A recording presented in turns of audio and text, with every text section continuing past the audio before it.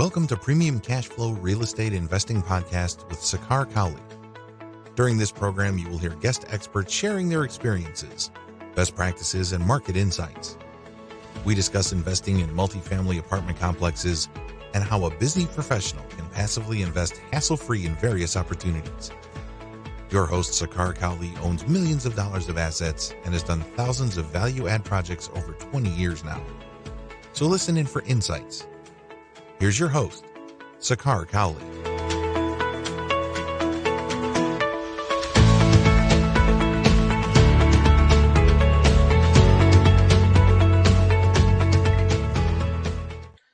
Welcome to another edition of Premium Cash Flow Podcast. I am your host, Sakar Cowley. Today, I have the pleasure of welcoming Brian Bradley with Bradley Legal Group. Thanks for taking time, Brian. I appreciate it. Thanks to Sakar for having me on and putting the podcast together. And, it really is a big topic, but it's going to be necessary for everybody investing in your high profile, high risk, listeners. And I hope that these key concepts and the roadmaps we go over, really help them out.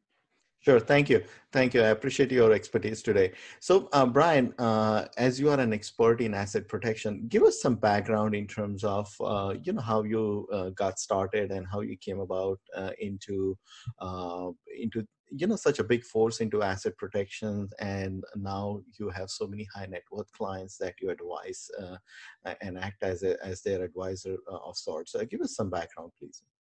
Yeah. So, like you said, I'm an asset protection attorney, and I got into asset protection from the litigation side of law. I'm going to court and representing clients and having, my clients being sued and their lives just turned completely upside down with not much that they can do or were able to do about it, having false sense of securities that their insurance providers were going to be there to cover everything, or that they had a revocable living trust and they found out that, a revocable living trust isn't there to protect them. It's just there for, avoiding probate when they die and identifying who gets what. So there's no real protection teeth into it. And I just got disgusted by, all of this and wanted to help clients before they were attacked and before they needed asset protection. And the sad thing is just that the legal system, from practicing it is broken, and it's not about justice any longer. The American Bar Association estimates that there's more than 40 million lawsuits that are filed every year in the US. Yeah. And real estate law is the most heavily litigated area of law. And the legal system has become more of a redistribution of wealth system that's encouraging plaintiffs who risk nothing to sue anyone to try to get a payday. And so it's a sad thing that the civil litigation has become $1 billion business and industry, and hardworking individuals who are saving and investing are the prey. We're simply just a sue happy nirvana. And so what I do is provide peace of mind for clients, and, while keeping in mind our overall goal really for asset protection is lifestyle preservation and changing the way predators view you. And more importantly, how collectible you are. You can't stop yourself from being sued, but you do have control over how collectible you are. And so what my firm specifically does is work with the higher net worth clients and the high risk professionals like doctors and real estate investors who hit that 1 million net worth mark. And though that level will come with a higher initial startup cost, generally around $29,000. On the flip side, their profile and their needs, their exposure and their risk and visibility are a lot more. Sure. So in our network, we protected collectively up to over $4 billion worth of assets in the systems that we've created. Wow. And I can personally relate there, Brian, that I have seen, obviously multiple of such cases. And more importantly, there is this practice of, advertising for looking for malpractice or looking for any type of accident that may have created, or perhaps, just looking for a negligence of sorts and things like that. So there's this whole web of things that are out there. I mean, here in Maryland, where I am based, and I've been doing real estate for 20 years, and I can pretty much relate to like how much time and effort we take in terms of we have a unique situation here from a lead paint situation that we have to get our properties not only just safe from a lead paint. We have to get them lead free, which is basically the gold standard that there's no lead paint exists, because we have seen plenty of case law before as well, where a lead paint lawsuit in a real estate portfolio can be very expensive to defend. And more importantly, if you lose, I mean, how much things can be wiped out. I'm sure you've seen some of those cases as well.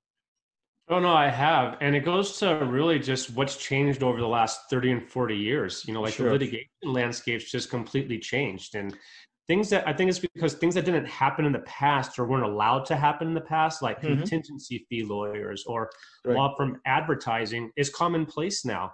Sure. And this created law firms that are just purely sales and profit driven versus a justice driven legal system. And it just no longer is about justice, but just profits and hiring, all the sales and marketing tactics that they have just to, be profitable. And so asset protection has become the modern best bet and attempt to level the playing field. And by using all the different legal tools that we'll go over at different stops along the road, that's what helps level your playing field and makes it very hard for creditors to collect on you. This then puts you in a lot stronger position at the negotiating table and gives you the stronger leverage to settle or force claims, or to have them completely go away, especially if you're getting into higher levels of asset protection, like asset protection trusts. Sure. So let's go in there. For starters, Brian, help us explain and kind of break it down, like what it means to protect your asset or asset protection, the term, right? And go into, let's say, what it looks like for a simple person versus a high net person versus a very ultra high net worth person. Great, will do. It's a great question. It's really misunderstood, the term asset protection. Sure. And partly because most people just have never heard it before. They watch movies and, they hear about Panama Papers or other scams on TV, and they just lump everything together.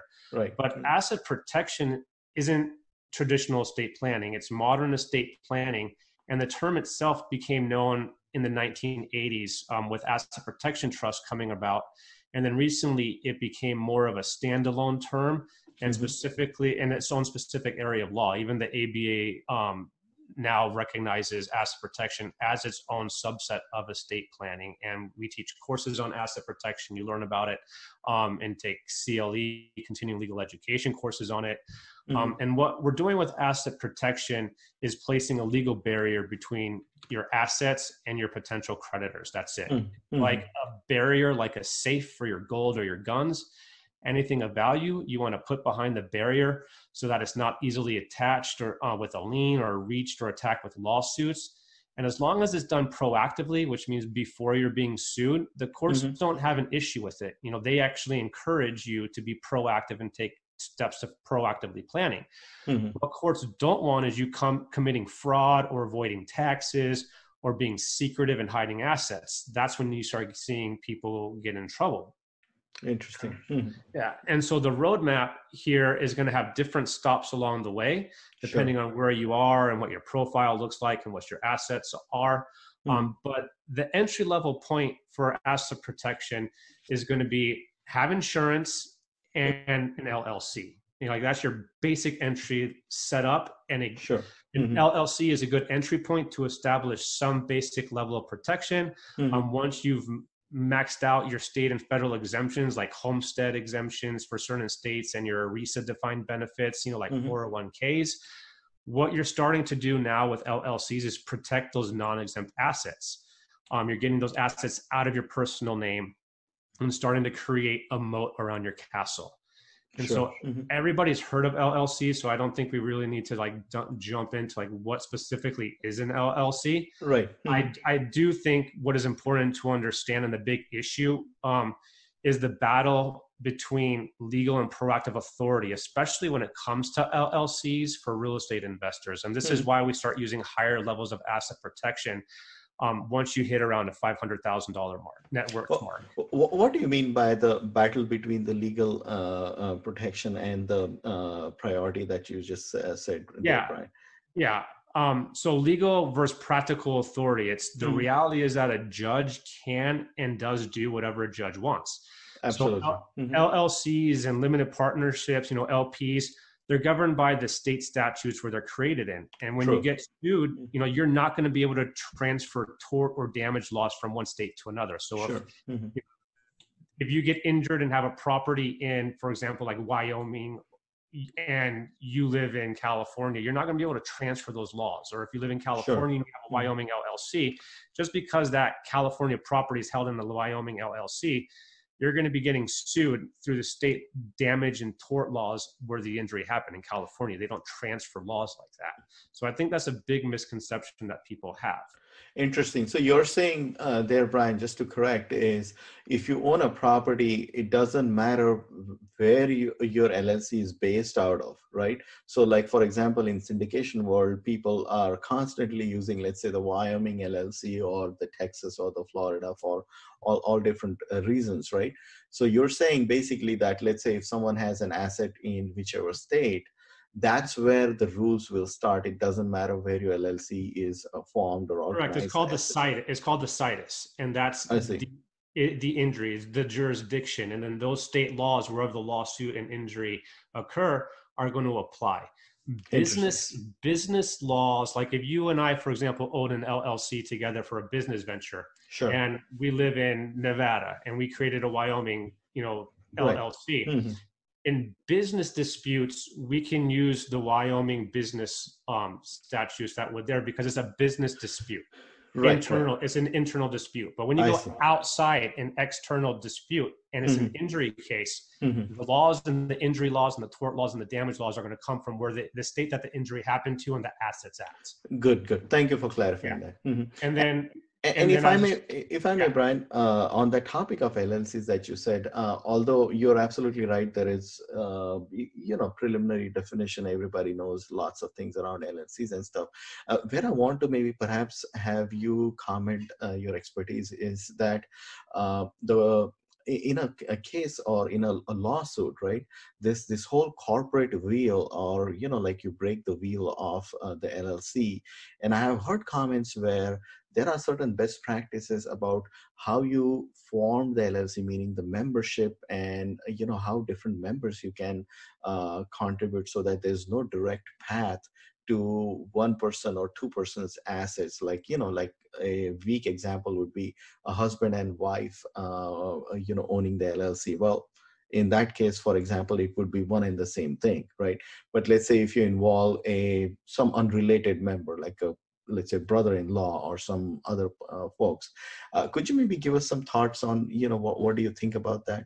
Yeah, so I think of what you're asking is single member versus multiple member ownership of LLCs, and then some charging order. Right, exactly. Yeah, and piercing the corporate veil. And so when you're creating an LLC, it's a great entry point, like I said. And it's because it's in its name, limited liability. Correct. You also have to understand that it's in its name, limited. Like there's only so much protection that you can have.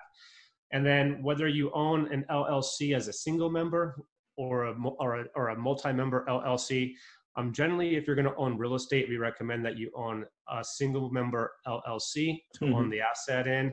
And then what you're really looking at is charging orders, and that's where people are jumping around for different jurisdictions like Wyoming, Arizona, Nevada, Texas.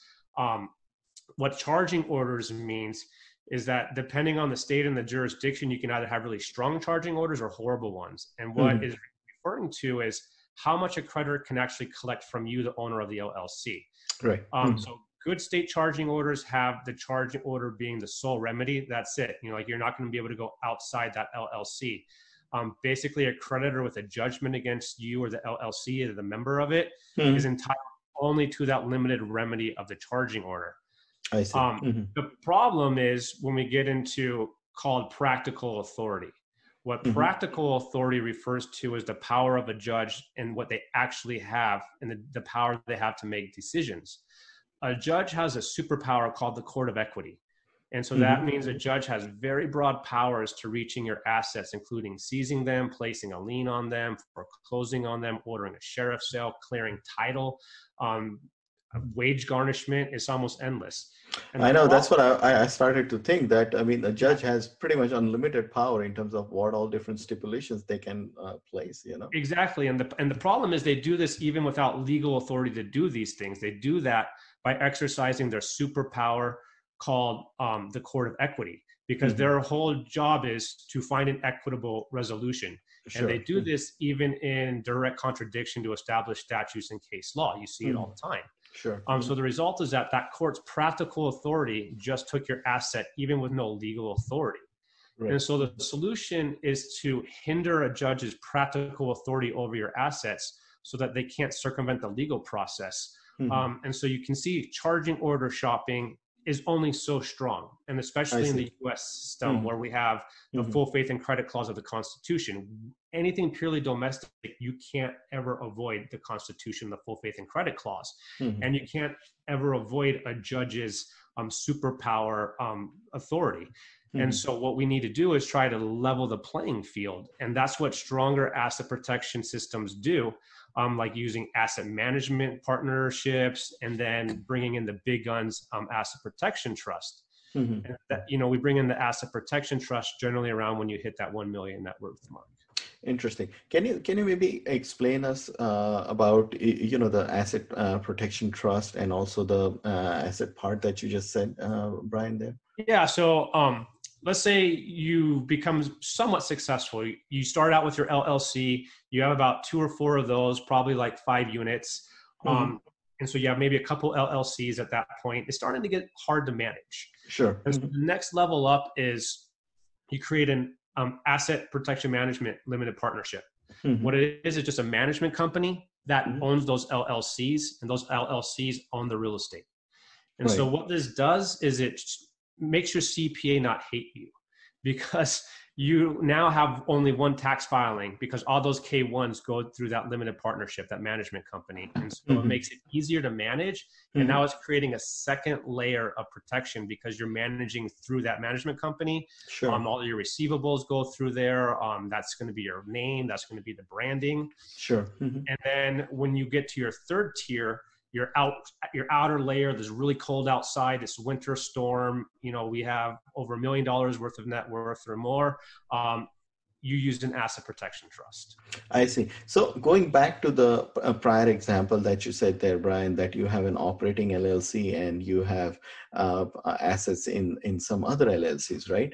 So let's imagine a dark scenario that you had a lawsuit and obviously it comes through, let's say, your operating entity, right?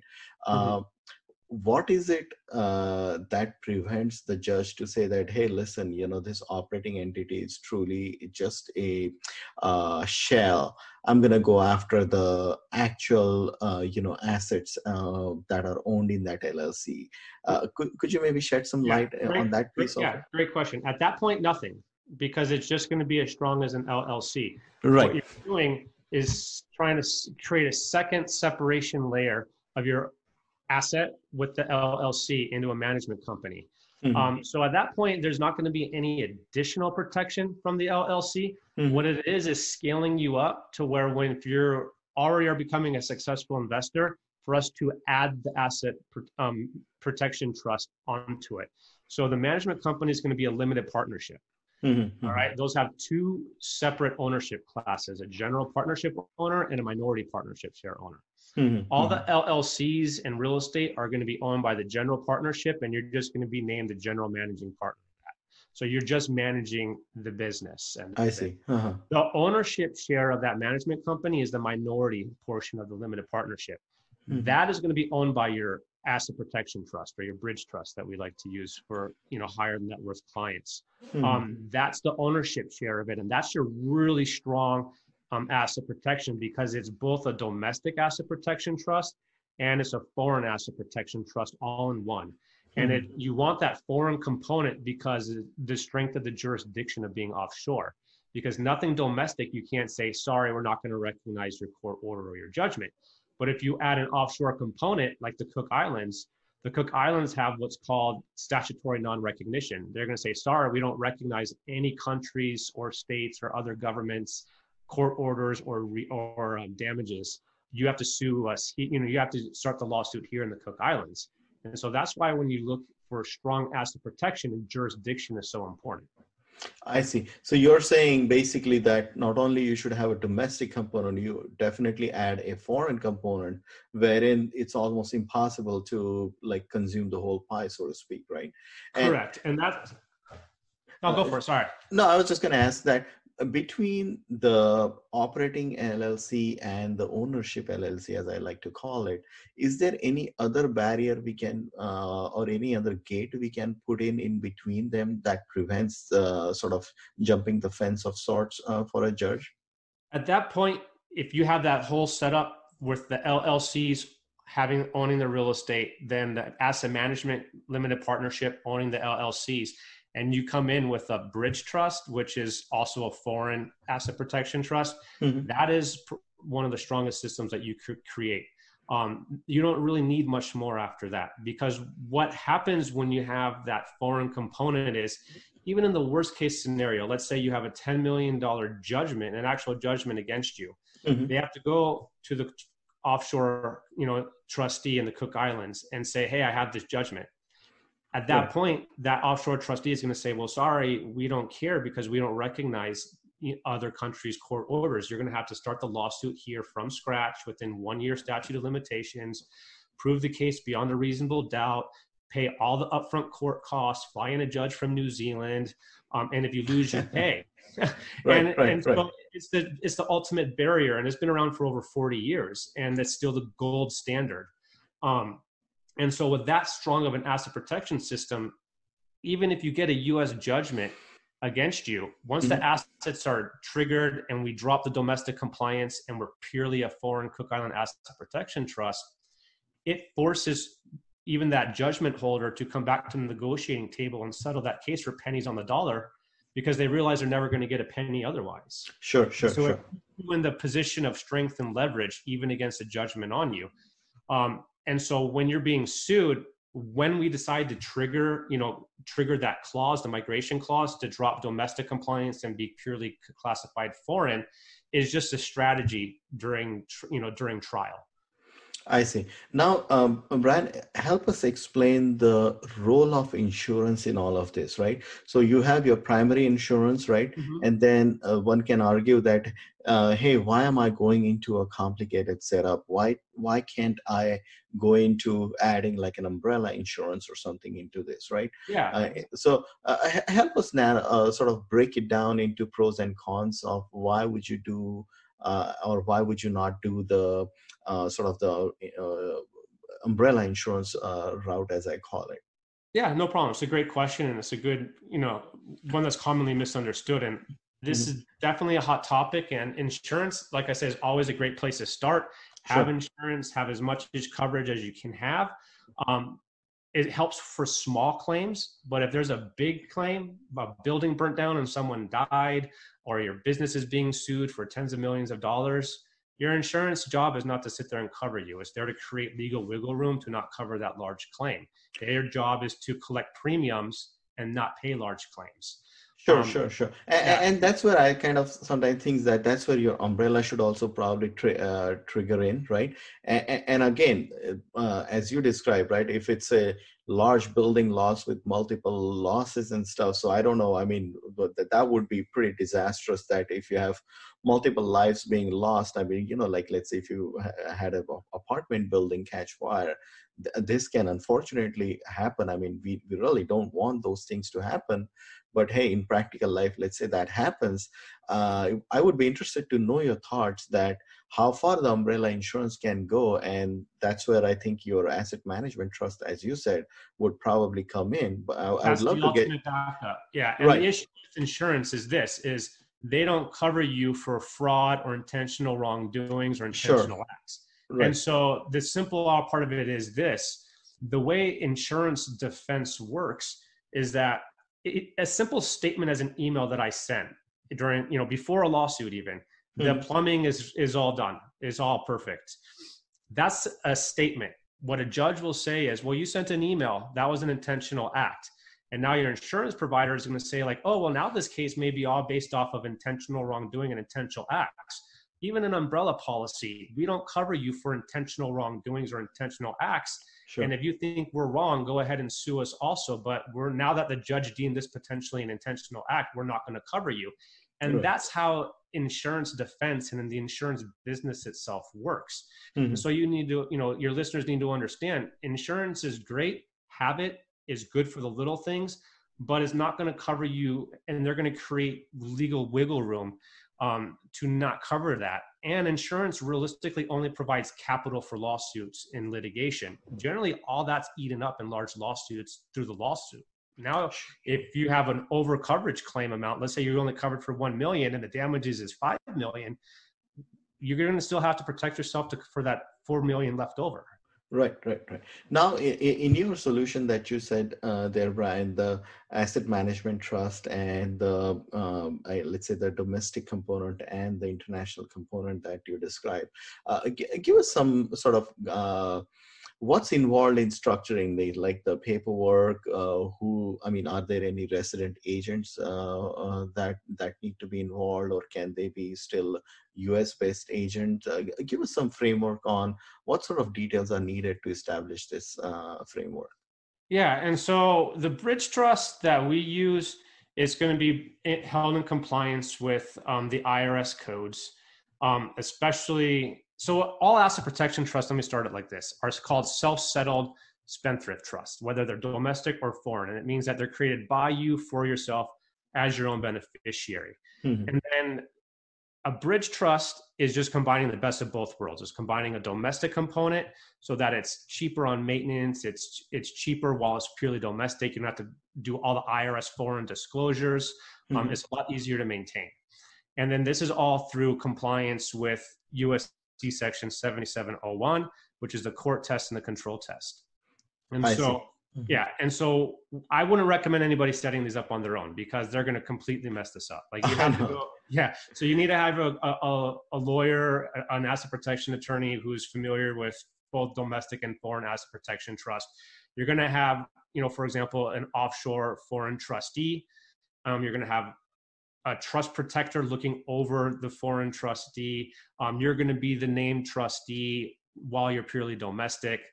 You don't need to set up an offshore, like Swiss bank account at that point in time because it's not needed. You don't need to spend on that.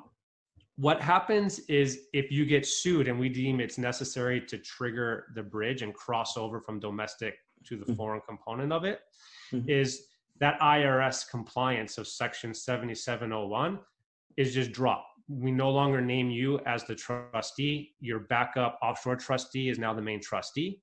And you want that to happen because you don't want to have a US court say, well, I know you own assets here domestically and we want you to bring them back and we're going to hold you in civil contempt until you do. What the power of having the trustee take over, the offshore trustee take over and removing you as the sole controller is you don't have control to do that anymore. And that offshore trustee is going to say, well, hey, this is under duress. Our job is to protect the assets. So no, we're not going to comply. Even if you, the settler of the trust say, hey, can you please comply with that and transfer the assets back? And this is established through case law. They're just going to say no because it's duress and we're not going to adhere to that. We're protecting the assets. And now a judge won't be able to hold you in civil contempt and force those assets back.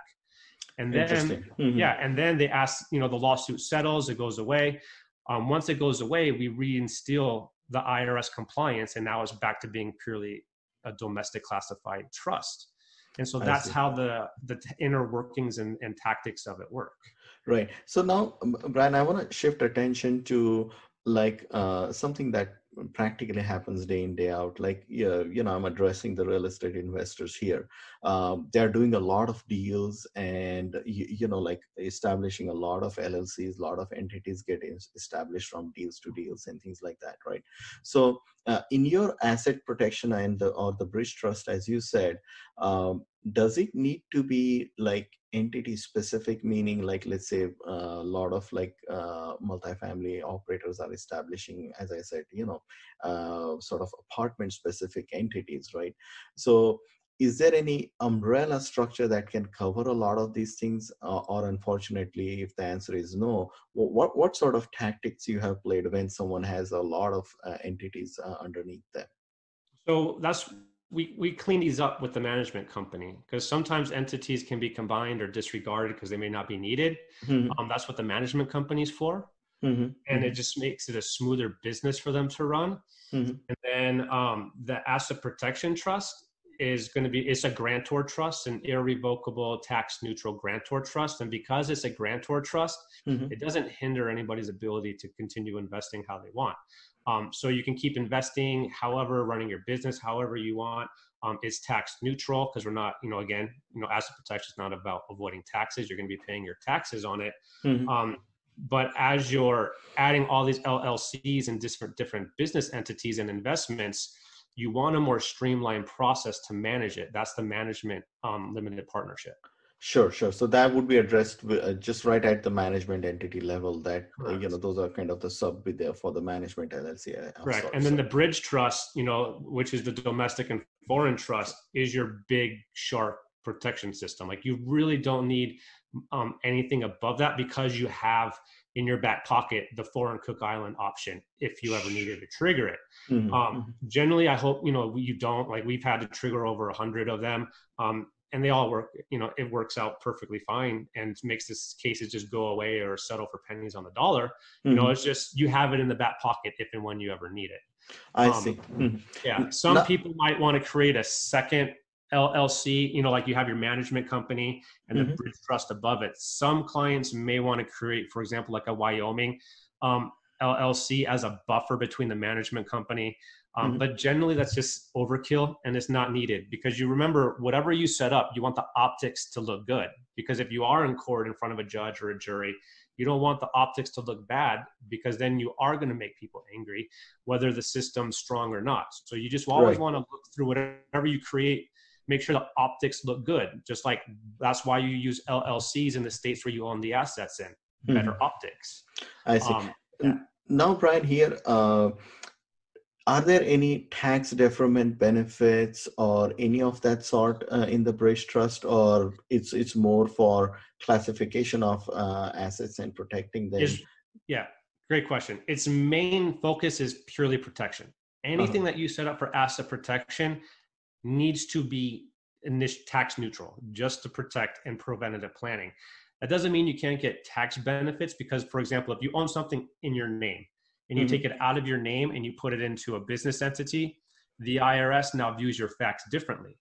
So you're going to be taxed differently. And generally, then you're going to get the benefits of different tax write-offs that your CPA will be able to utilize in cost segregation studies, and you'll be able to get more money in your back pocket.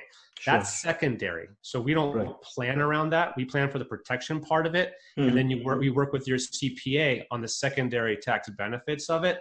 Our viewpoint of it is this isn't for tax avoidance. Otherwise, sure. It's yeah. Right. Now, going back to the bridge trust there, the foreign component that we add, are there any annual continuing requirements to maintain that there? While it's domestic, it's about $2,100 a year maintenance, and that's for the management company and the bridge trust. Mm-hmm. And that's about that's our cost, and that's about generally across the board. If you ever had to trigger it and drop it and be a purely foreign asset protection trust, then you're going to go into a higher maintenance cost, generally around $5,000 to $10,000 while you're purely foreign, and Mm-hmm. you're going to have to comply with the IRS foreign tax filings and disclosures.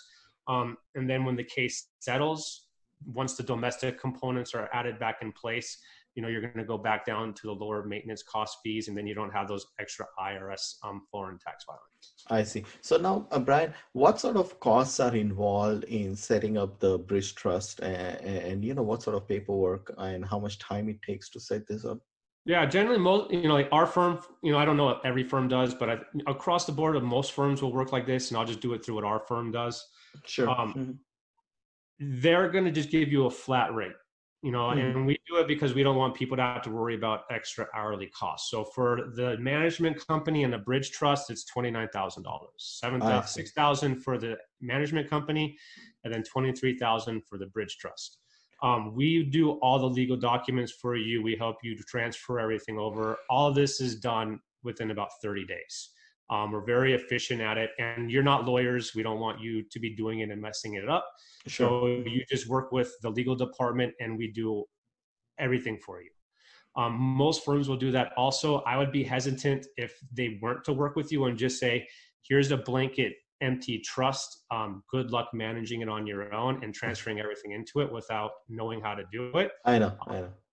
You're just going to mess up a very strong system and you're not getting what you pay for. Right. And also now, Brian, speaking of the trust structure, what sort of success you have seen in let's say the past cases, or what sort of different cases that you have seen, and just because of having this trust, the client really saved some significant amount as a result of it. Absolutely. Yeah. So again, because the bridge trust is a foreign asset protection trust, you're going to have 40 years of all the case law from the Cook Islands and foreign asset protection trust there at your strength and disposal. And that's 40 years of actually very strong support of case law. That's why it's the gold standard across the world. Yeah. And so just to share some of the, like you said, the success stories, there's the famous Anderson case with the SEC coming after, $36 million. And this case settled for pennies on the dollar. And I don't condone this behavior, but I like to teach through extreme bad cases. The Andersons were crooks. Like, they created a Ponzi scheme. They stiffed $36 million into this trust. Wow. And the $36 million was safe, even from the government, the man who has infinite amount of resources and can come and sue you in the Cook Islands. They forced the government to settle for pennies on the dollar. And you have the same thing with the Grant case, crooks, stiffing the IRS for money, same thing. And then some other ones, there's a $34 million malpractice suit that settled for $1 million, under $1 million actually. Wow. A $5 million judgment that settled for $200,000. We had a $75 million personal loan suit that settled for $5 million with payment over, spaced out over, I forget how many years. $32 million bank loan dispute that settled for $2.5 million. Wow. We had a doctor who had $1 million worth of malpractice insurance and got sued for malpractice and had a $3 million judgment. That ended up being completely dispersed and went away. Wow. And now, speaking of this trust there, Brian, what sort of net worth is needed, or you advise people? Sometimes, like nowadays, 5-10 million is really not much, in my opinion. You really want a really high net worth to sort of sustain and support the annual costs and things like that. Give us some guidance in terms of dollar numbers, if you can, of what different levels people should think about. Right, exactly. Yeah, so when you're just starting out, I don't even care if you're just starting out a residency and you want to invest, or you're just like, hey, I'm a nurse or a cop firefighter and I'm going to go invest in a couple of doors. Start with an LLC and insurance. That's your starting point. It's going to be affordable. Like, don't pay for the Taj Mahal until you need the Taj Mahal. Right. Once you get to 4 units or like 250,000 net worth, that's when you need to start. At that point, you have a couple LLCs. You need to start thinking about your tax filings and streamlining and where you're going to grow from there. That's when you bring in the management company, create the system before you need it to where you're going, and then make your CPA happy and get your business set up properly. When you hit that 500, you think it's going to be a little low. When you hit that 500,000 net worth mark to $1 million is when we actually start talking and having clients bring in the foreign component, the bridge trust. And that's simply because that's a lot of money for most people to make.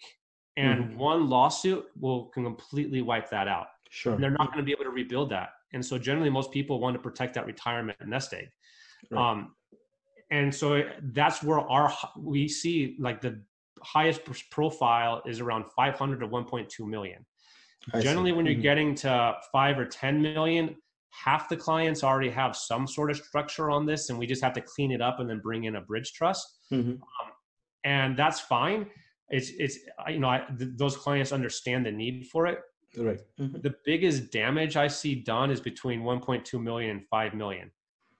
Right. And that's just, I think, because most of those clients are used to doing everything themselves, and they built themselves up from scratch. Sure. And they think that they can create legal systems on their own and manage them on their own. Right. And they're not past that mental mindset of utilize your team. So Sure. I would say utilize your team, realize what level you're at, and then scale as you need to go. So realize you may be just at LLC level, but then 2 years from now, you might need that management company. And then depending how good of an investor you are and how successful you are, that 250 or 500,000 can go to 1 million really fast. And then that 1 million, you're going to now be most likely an accredited investor, Sure. getting deals no one else is getting. And then that 1 million to 5 million, it grows very fast. So that's when you need to be preventative and plan beforehand and get that asset protection trust in, so that you can realize I can sleep well at night knowing I have the system in place if things go belly up. Absolutely. Thank you, Brian. It's been a pleasure knowing you. Tell our listeners like where they can learn more information about you, your contact information, and maybe perhaps learn more about the bridge trust you're talking about as well.